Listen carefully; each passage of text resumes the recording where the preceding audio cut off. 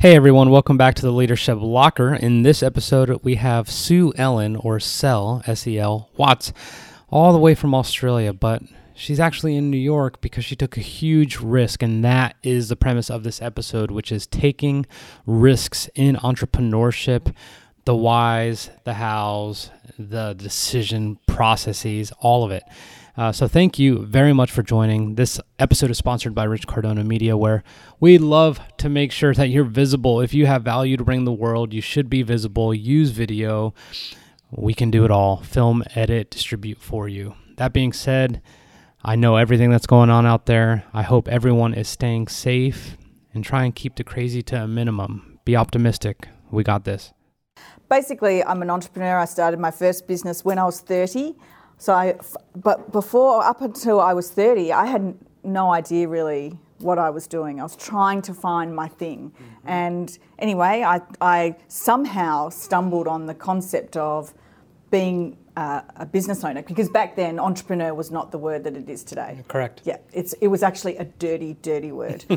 Like it's dodgy people that stole money from people. So you never use that word. Yep. I was a sole practitioner or a business owner, very, very boring. Mm-hmm. And I started a business because I hated an industry. So I had been in the human resources people industry for a very short amount of time, and I really didn't like it. I found it very underwhelming, not dynamic at all, but I truly believed that there was a massive impact that people in the HR space could make in a business if they could think commercially and they could understand what a business was actually trying to achieve, rather than being the counsellor or the policeman for the staff. And so I found that I'd got into this industry and I was so underwhelmed, and I hated going to networking events, and I hated anyone in the industry. And so rather than leave it, I thought, I'm going to change this industry, or I'm going to disrupt this industry. And that was a time when disruption wasn't a buzzword either. Yes, exactly. But I was like, I'm going to change this industry, and I'm going to specifically change it for small to medium businesses. Yep. And so I basically started in my spare bedroom in this tiny little in Australia, we called it a worker's cottage, a tiny little house. My first son was 3 months old. I had no money. I had very little experience in the industry. I had dropped out of college or university 3 times, so I didn't have any qualifications. I hadn't grown up in like family business or anything like that. It was the start of the global financial crisis. I had nothing. I had literally nothing. So if I'd asked someone's advice, should I start this business? Anyone would have said no way. Yep. But I had 2 things. I had enormous amount of naivety. So I was just like, I had no idea that I didn't have any of these things. And I didn't realise that what I lacked. I didn't know. Which is a blessing in disguise. Absolutely, and an absolute blessing. And naivety to this day, it's harder when you've got more on the line. Yes. But I really try to embrace that. You had everything on the line, though. I did, but I have a lot more on the line now. Yeah, yes. So, I was sort of starting from nothing, and so I had this naivety, and then I had this vision. I was like, I'm going to build an international business. I'm going to change the way small businesses utilise HR, and I'm going to inspire, develop people, and I'm going to do this in my spare bedroom with nothing. Yep. And that was, when I look back, that was really all I needed. That's all I needed. And there was no social media back then. There was nothing. And so I created some things, and I went out and sold my wares, and it was just simple. It was really simple. I just did traditional business, and I stand by that today, actually. I still think that business is business. Like, it doesn't matter whether you are some high-flying tech entrepreneur who's raised all this money. It's still business. It's still the same as the mum and dad having the corner milk bar or whatever. It's just business. It's like if no one wants to buy your product, you're not going to be in business very long. Yeah. Yeah, you might raise money, but you're a fundraiser. You're not in business yet. I completely agree. Let me back up then. This is so perfect. Like, what is the risk in being naive and being guns blazing? I just said on a post I made recently, like, I'm unemployable. This is option A, and this is option B, and this is option C. Like, that's fucking it. So Now, and I talked about how it's a blessing in disguise to be naive about it, but tell me the risks about being naive, about approaching a business and starting a business in an industry that you know nothing about without being qualified. Yeah, so I have to say that naturally, as a person, I have very little aversion to risk. And so... Why? Well, I think now, when I look back, I didn't have anything when I was growing up, and I was in an environment where my friends did. So I'd been put in an environment, a schooling environment, where I was the poorest kid. And so what I saw was that everyone had all this stuff that I didn't have. And so I knew that if I wanted to make anything of myself, I was going to have to do it. I also had a lack of security and safety as I was growing up. And so I also learned that and you know, this can be seen as sad in some ways, but I have taken it as a positive. But I learned that I couldn't rely on anyone, and that I needed to look after myself. And there are certainly things about me as a person now that is not a good thing, because I put a moat around myself and I push people away and I do all of those things. But I've certainly used the positive side of it, because I've been like, I will be independent. A man is not a financial plan, and I will back myself. And I think taking risk, it doesn't matter how much market research you do, it doesn't matter how many safety nets you have. At the end of the day, the main thing you've got to have is you've got to back yourself. You've just got to believe in you and that you can do it. And that not 100% of the time, because you won't. We all have our self-doubts all the time. But if you back yourself enough, then I think that the risk becomes controllable. Because when you look at things that are not controllable, so say, for example, market, or even the people you might engage, or you know, how well your product is going to be received, etc., etc. There's so much of that you can't control. And so it becomes scary. It's like, oh, I don't know whether I should do this, because I don't know, that might not work, and there's all these things that you don't know. Whereas when you put it back into you and go, if, like what you have done, if I do the work consistently and I can always learn and grow, and I listen to people, and I also don't listen to people, and that's been an important element too, then I can control that. I can control how hard I work. I can control how much work I do on my self-esteem and mindset. I can control those things, and so the risk is reduced. Yeah, I mean, like, I think you just said it, and I'm going to paraphrase, which is believing you have a safety net, or really good market research, or the most unbelievable staff of all time, and some of these external forces under control is actually, to me, a little bit more risky than just depending on myself, because I know how I can deal with X, Y, and Z. I know if I completely lose it, then this is how I'll figure out my options, or that I'll just figure it out, period. So that's one thing, but let's take it further. So you started to have success, and I'm going to try and fast forward a little bit, but we met last year. Things have been thriving for a while, and we met last year here in New York. But why were you here in New York when you just had all these good things going on in Australia? So I ended up building the business up, and that was a really interesting journey. You know, I just learnt so much, and I had some really, really tough times where I nearly lost everything, and then times when I was just cruising and I thought nothing could ever go wrong. You know, I really went through everything. I've had amazing staff that have helped me build the business. I've had staff that leave and have taken my clients. I've gone through everything. Massive relationship breakdowns, lost important people in my life, all of those sorts of things, and I've had 3 kids at the same time. So it's been an incredible journey, and there was some tough times towards, at points where I was like, questioning whether do I want to do this anymore. And I went and got into partnership with some other entrepreneurs, and have started other things since then, which is a new challenge for me. But what happened was I came to New York quite late in life, as in I think I was like 35 the first time I came to New York, and I was like, oh my gosh, I've found my place. Like, I feel like I'm on the same frequency. and the weirdest thing is that I felt calm here. Like, I felt like all my nervous energy and anxiety and all of those things that so many entrepreneurs have. I got here and I was sort of like, and people say, how can you be calm in New York City? It's completely counterintuitive. Yeah, and I just felt that I was on the same vibe, and I kept coming back, and I was like, I am just in love with this place. Like, I just love it. And anyway, a couple of years ago, I came over and brought my children over, and they're like, Mum, this is your place. You need to live here.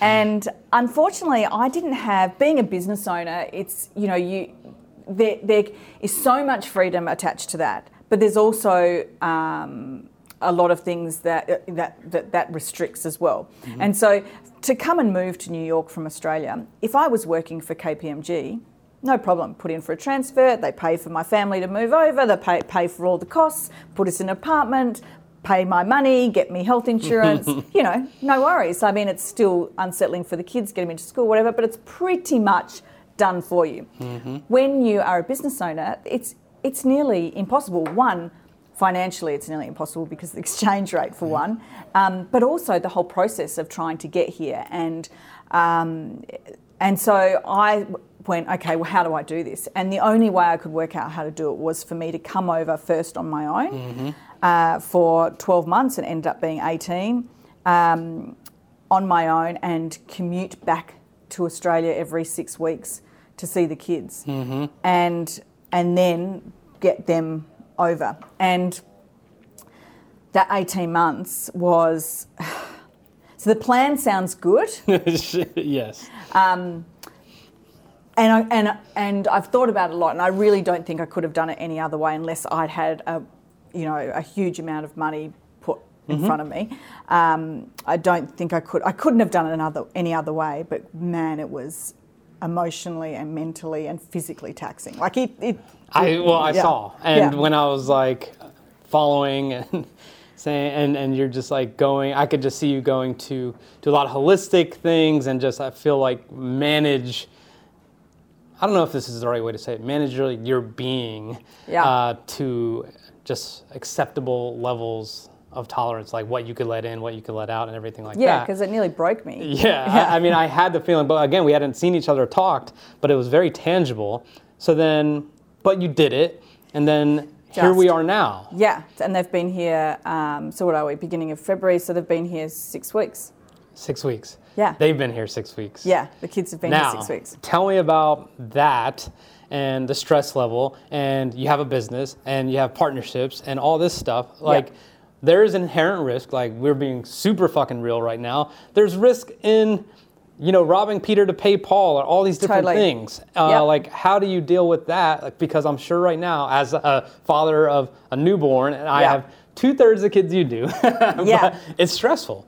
Yeah. Talk to me about that. So it is a complete reality that this dream could lose everything. And I remember I told you when we caught up that I said to the kids, there's 3 things that could happen. Yep.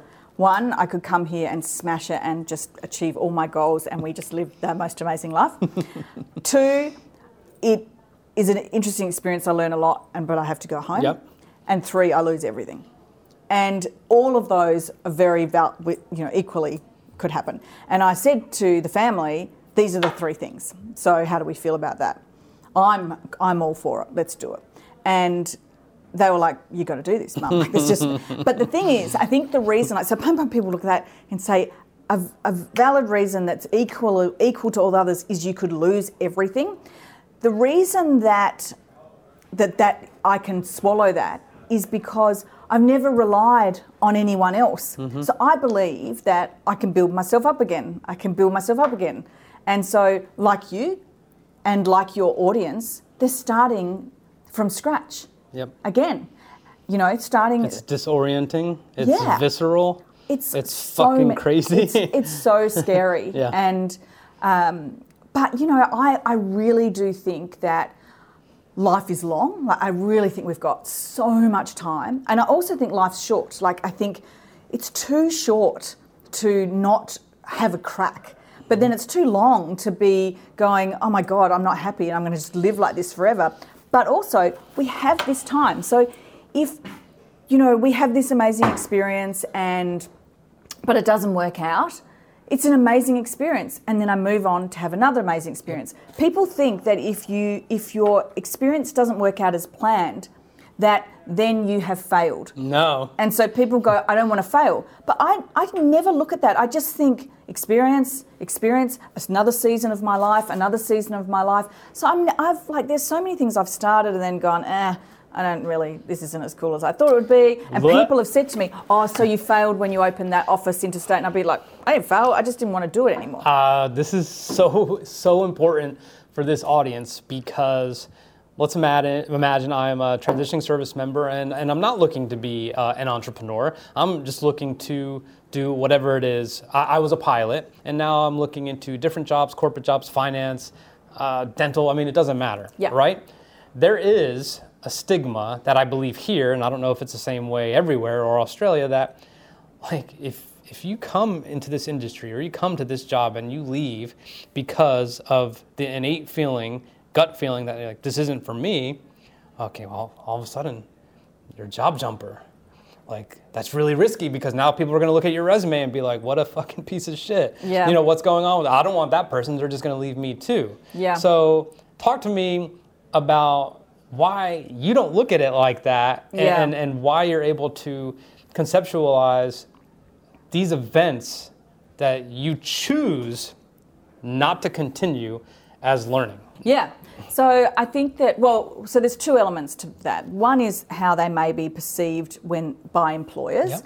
And I think that I started in recruitment, and so 15, 20 years ago, we would look at that. Because the way that we worked was different. We would stay in our jobs 5, 10, 20 years. Whereas now, and I say in my business, if we can keep them for 18 months and we have them at high performance for the entire time, then we've got to be happy with that. So I think now employers aren't looking at resumes with the timeframes like we used to 20 years ago. So I think that isn't so much of an issue. But in relation to trying things and then going, I don't want to do this anymore, this still comes back to people's obsession with the word failure. Yes. And I never think about it.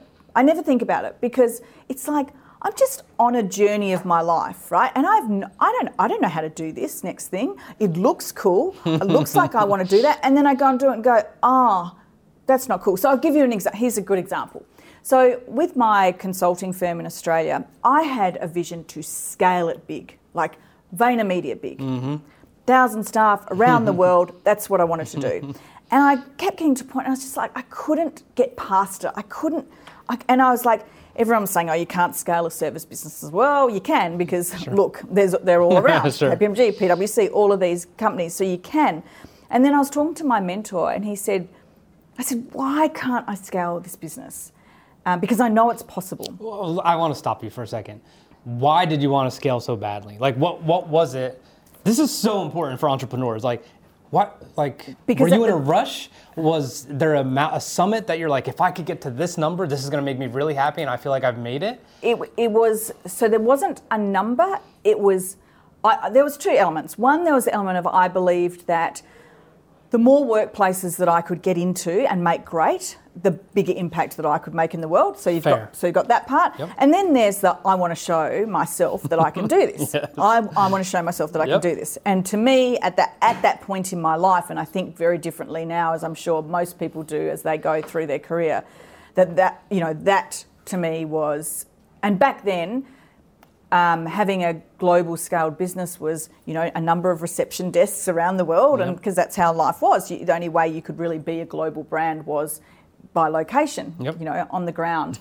And I said to my mentor, why can't I do this? Like, I know it's possible. And he said, so the job that you need to do what you're saying is people, training, processes, and that's how you're going to scale your particular business. And I was like, I hate that. I would never apply for that job. And he said, exactly.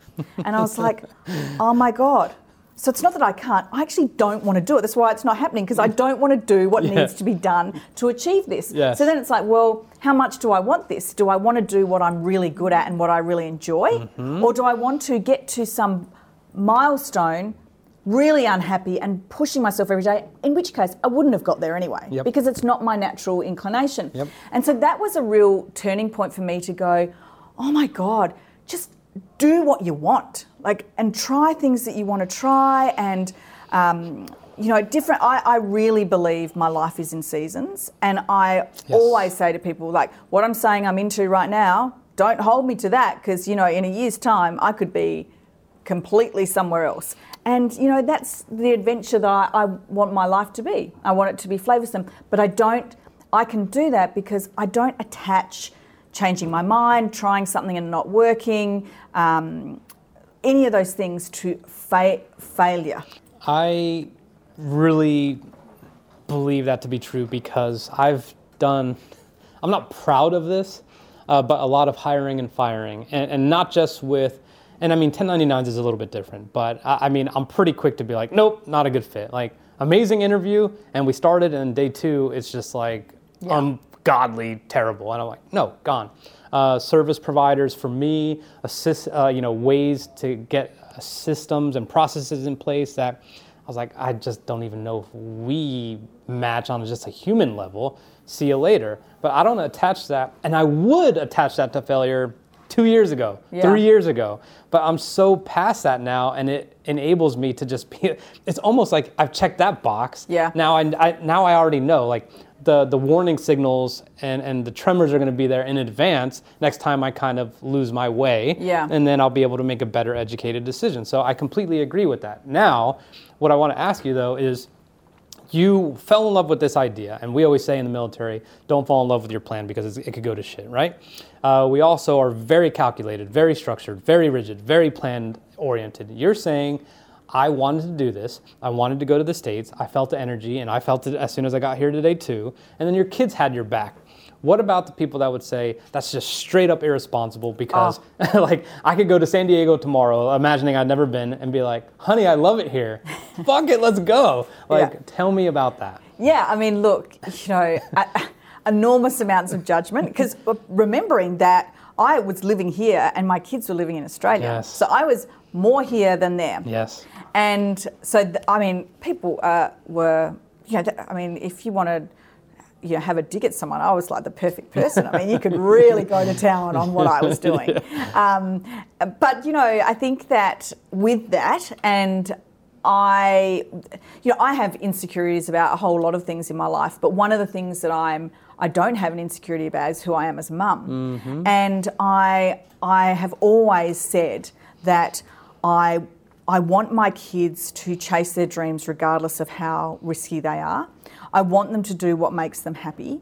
And I always felt like I'm no one to tell them what to do. I'm only someone to show them. So if I looked at it and thought, if I could only give my children one bit of advice, if I was only allowed one thing to say, I would say, regardless of how unlikely it is for your dream to come true, go for it anyway, and just see what happens. Don't hold back and go, I always wanted to be this, but I went and became a doctor instead. Yep. Just do it, because you'll be okay. You'll be okay. And so I thought, well, if that's my main bit of advice, who am I to give that advice if I'm not doing that? Who I cannot possibly do that. So I was like, I'm giving them a front row seat in dream chasing. I have a dream. I have no backing, like everything that I've ever done. I've got nothing that really makes sense or supports me, but I'm just going to go for it, and I'm going to chase the dream and see what happens. And you have got a front row seat. And I'm so proud of that.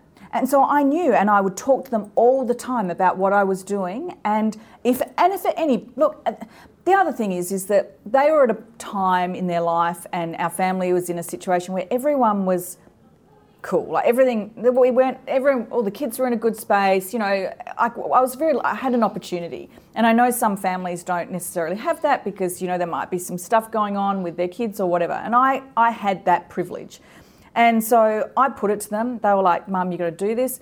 And we made it like a family project. Yep. And so when people would say some really gut-wrenching things like, do you miss your kids? It's like, what the fuck? Like, of course not. Like, why would I miss my kids? It's like, or is it hard? Shit like that where you're just like, can you ask me something interesting? Like really, like what do you want me to say? Yeah. And so there was a lot of that, and most of the time I was pretty good with that. Towards the end, when I was getting really worn out, that was starting to take its toll. And when I was getting, there were times towards the end where I was thinking I might not pull this off, and then what would come into my mind is I've sacrificed so much, and I'm not going to pull it off like this. And I remember saying to a performance coach who works with elite athletes. So I went and saw him and I said to him, I don't know. And I was at a point where I'm like, I don't know if I can do this. And I said to him, I actually don't know how I'm going to live if I don't pull this off. And I said, if I don't do it, what happens after that? How do I go on? And so it was like a grieving. It was like a intense, and he just said to me, and I was really I couldn't see. I love it. All I could see was this dark hole that my life was going to go into because I wouldn't have been able to pull this off. And he just said to me, well, you just need to find another way. And if it doesn't work, you just need to find another way. And you just need to find another way. And that's what I pay you for, sorry. And I was like, what? Yeah, I just need to find another way. He's right. And so what I did then was I turned that find another way into the journey as opposed to this massive obstacle that I just couldn't break through. Yep. And then also like there'd be moments where I'd call the kids and they'd be like, I don't want to go, I don't want to leave my friends, and you just feel like your heart's being torn out. But I knew more than anything in the world that this experience would change their lives, would expand them so much. And already in 6 weeks, they love it. What they're learning and what they're exposed to is incredible. So you know what? It doesn't matter. If I have to go home next week, like I have won with this. Exactly. Like that's, and I don't need to ask it. Like that is the upside.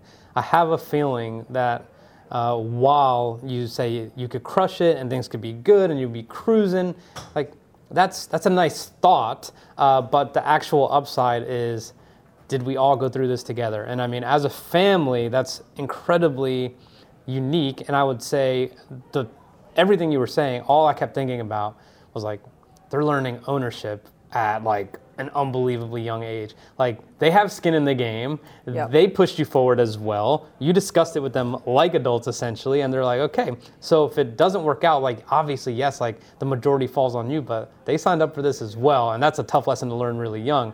Now, I want to finish with this, which is you took this risk and you're doing everything, and you are okay with risk. You are not necessarily risk averse.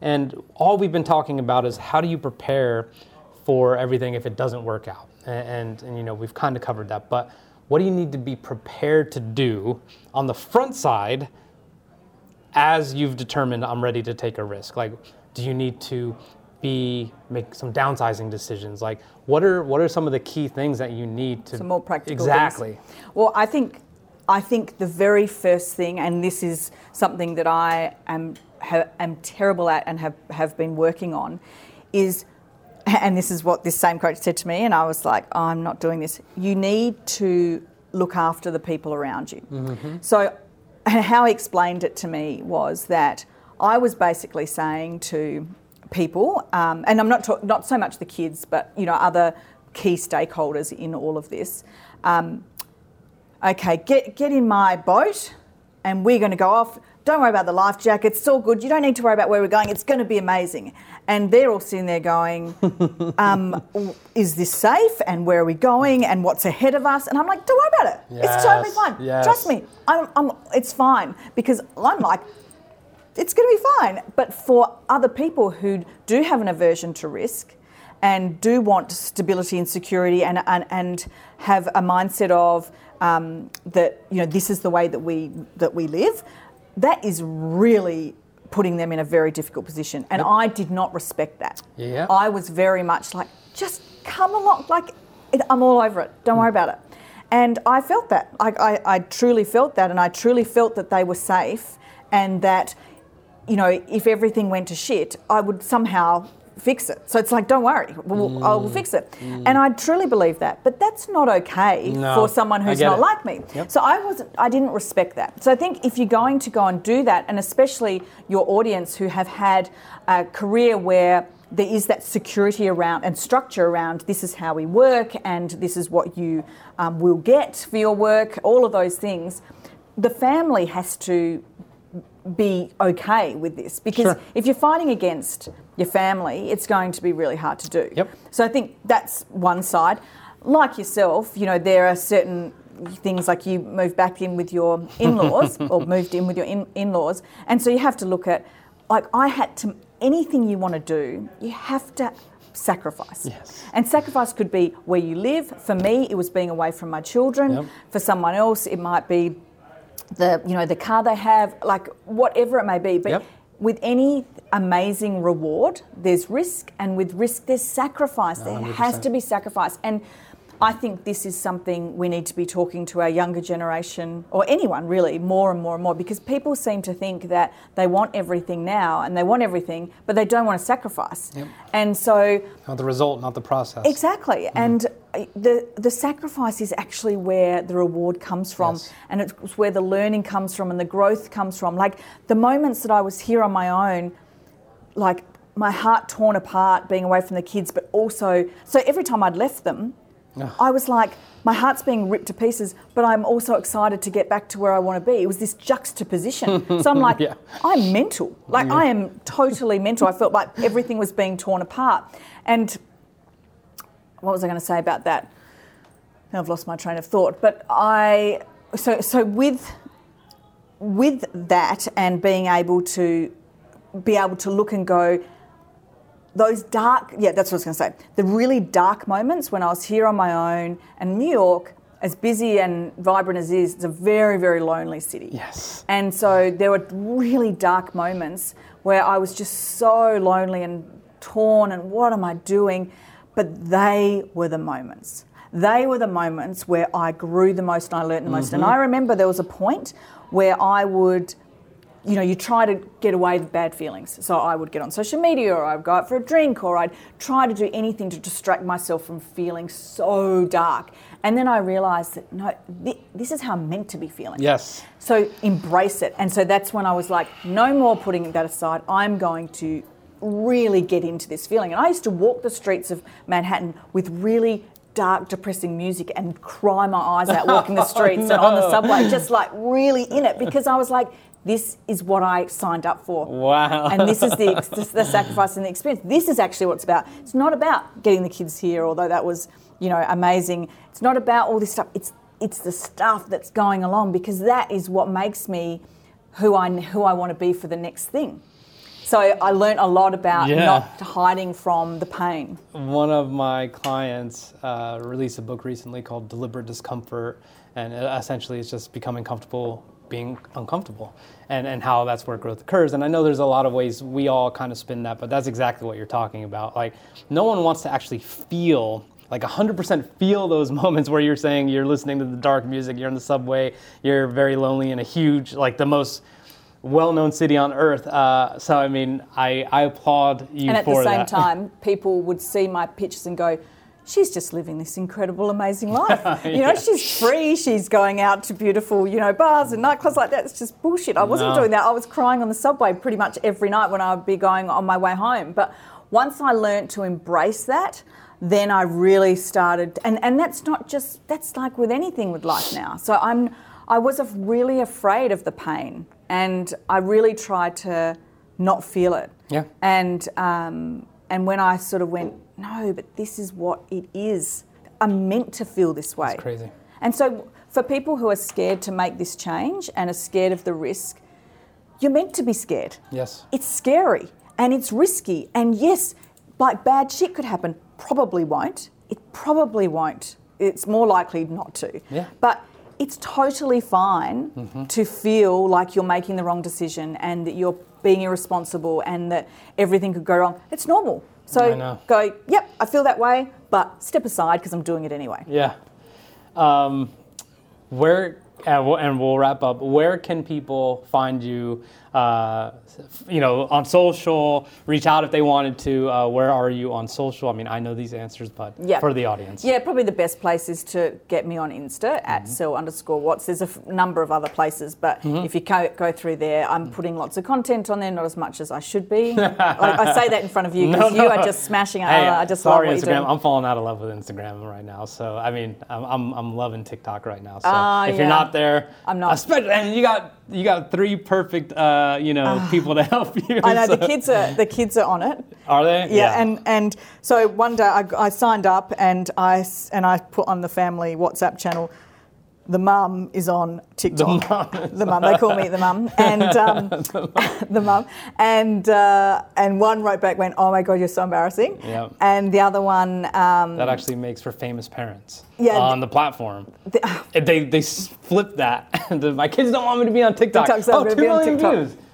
Well, my youngest, who's 7, who says he wants to be a YouTuber, said to me that he said to me yesterday, "Mum, to be big on YouTube, you need to have some merch and you need to have a whole lot of balls in your house that you can jump into," because I think the YouTubers he watches all have fill their lounge rooms with those balls and jump in them. I was like, that's what I need to do. It's like I've got it all wrong. My content is all wrong.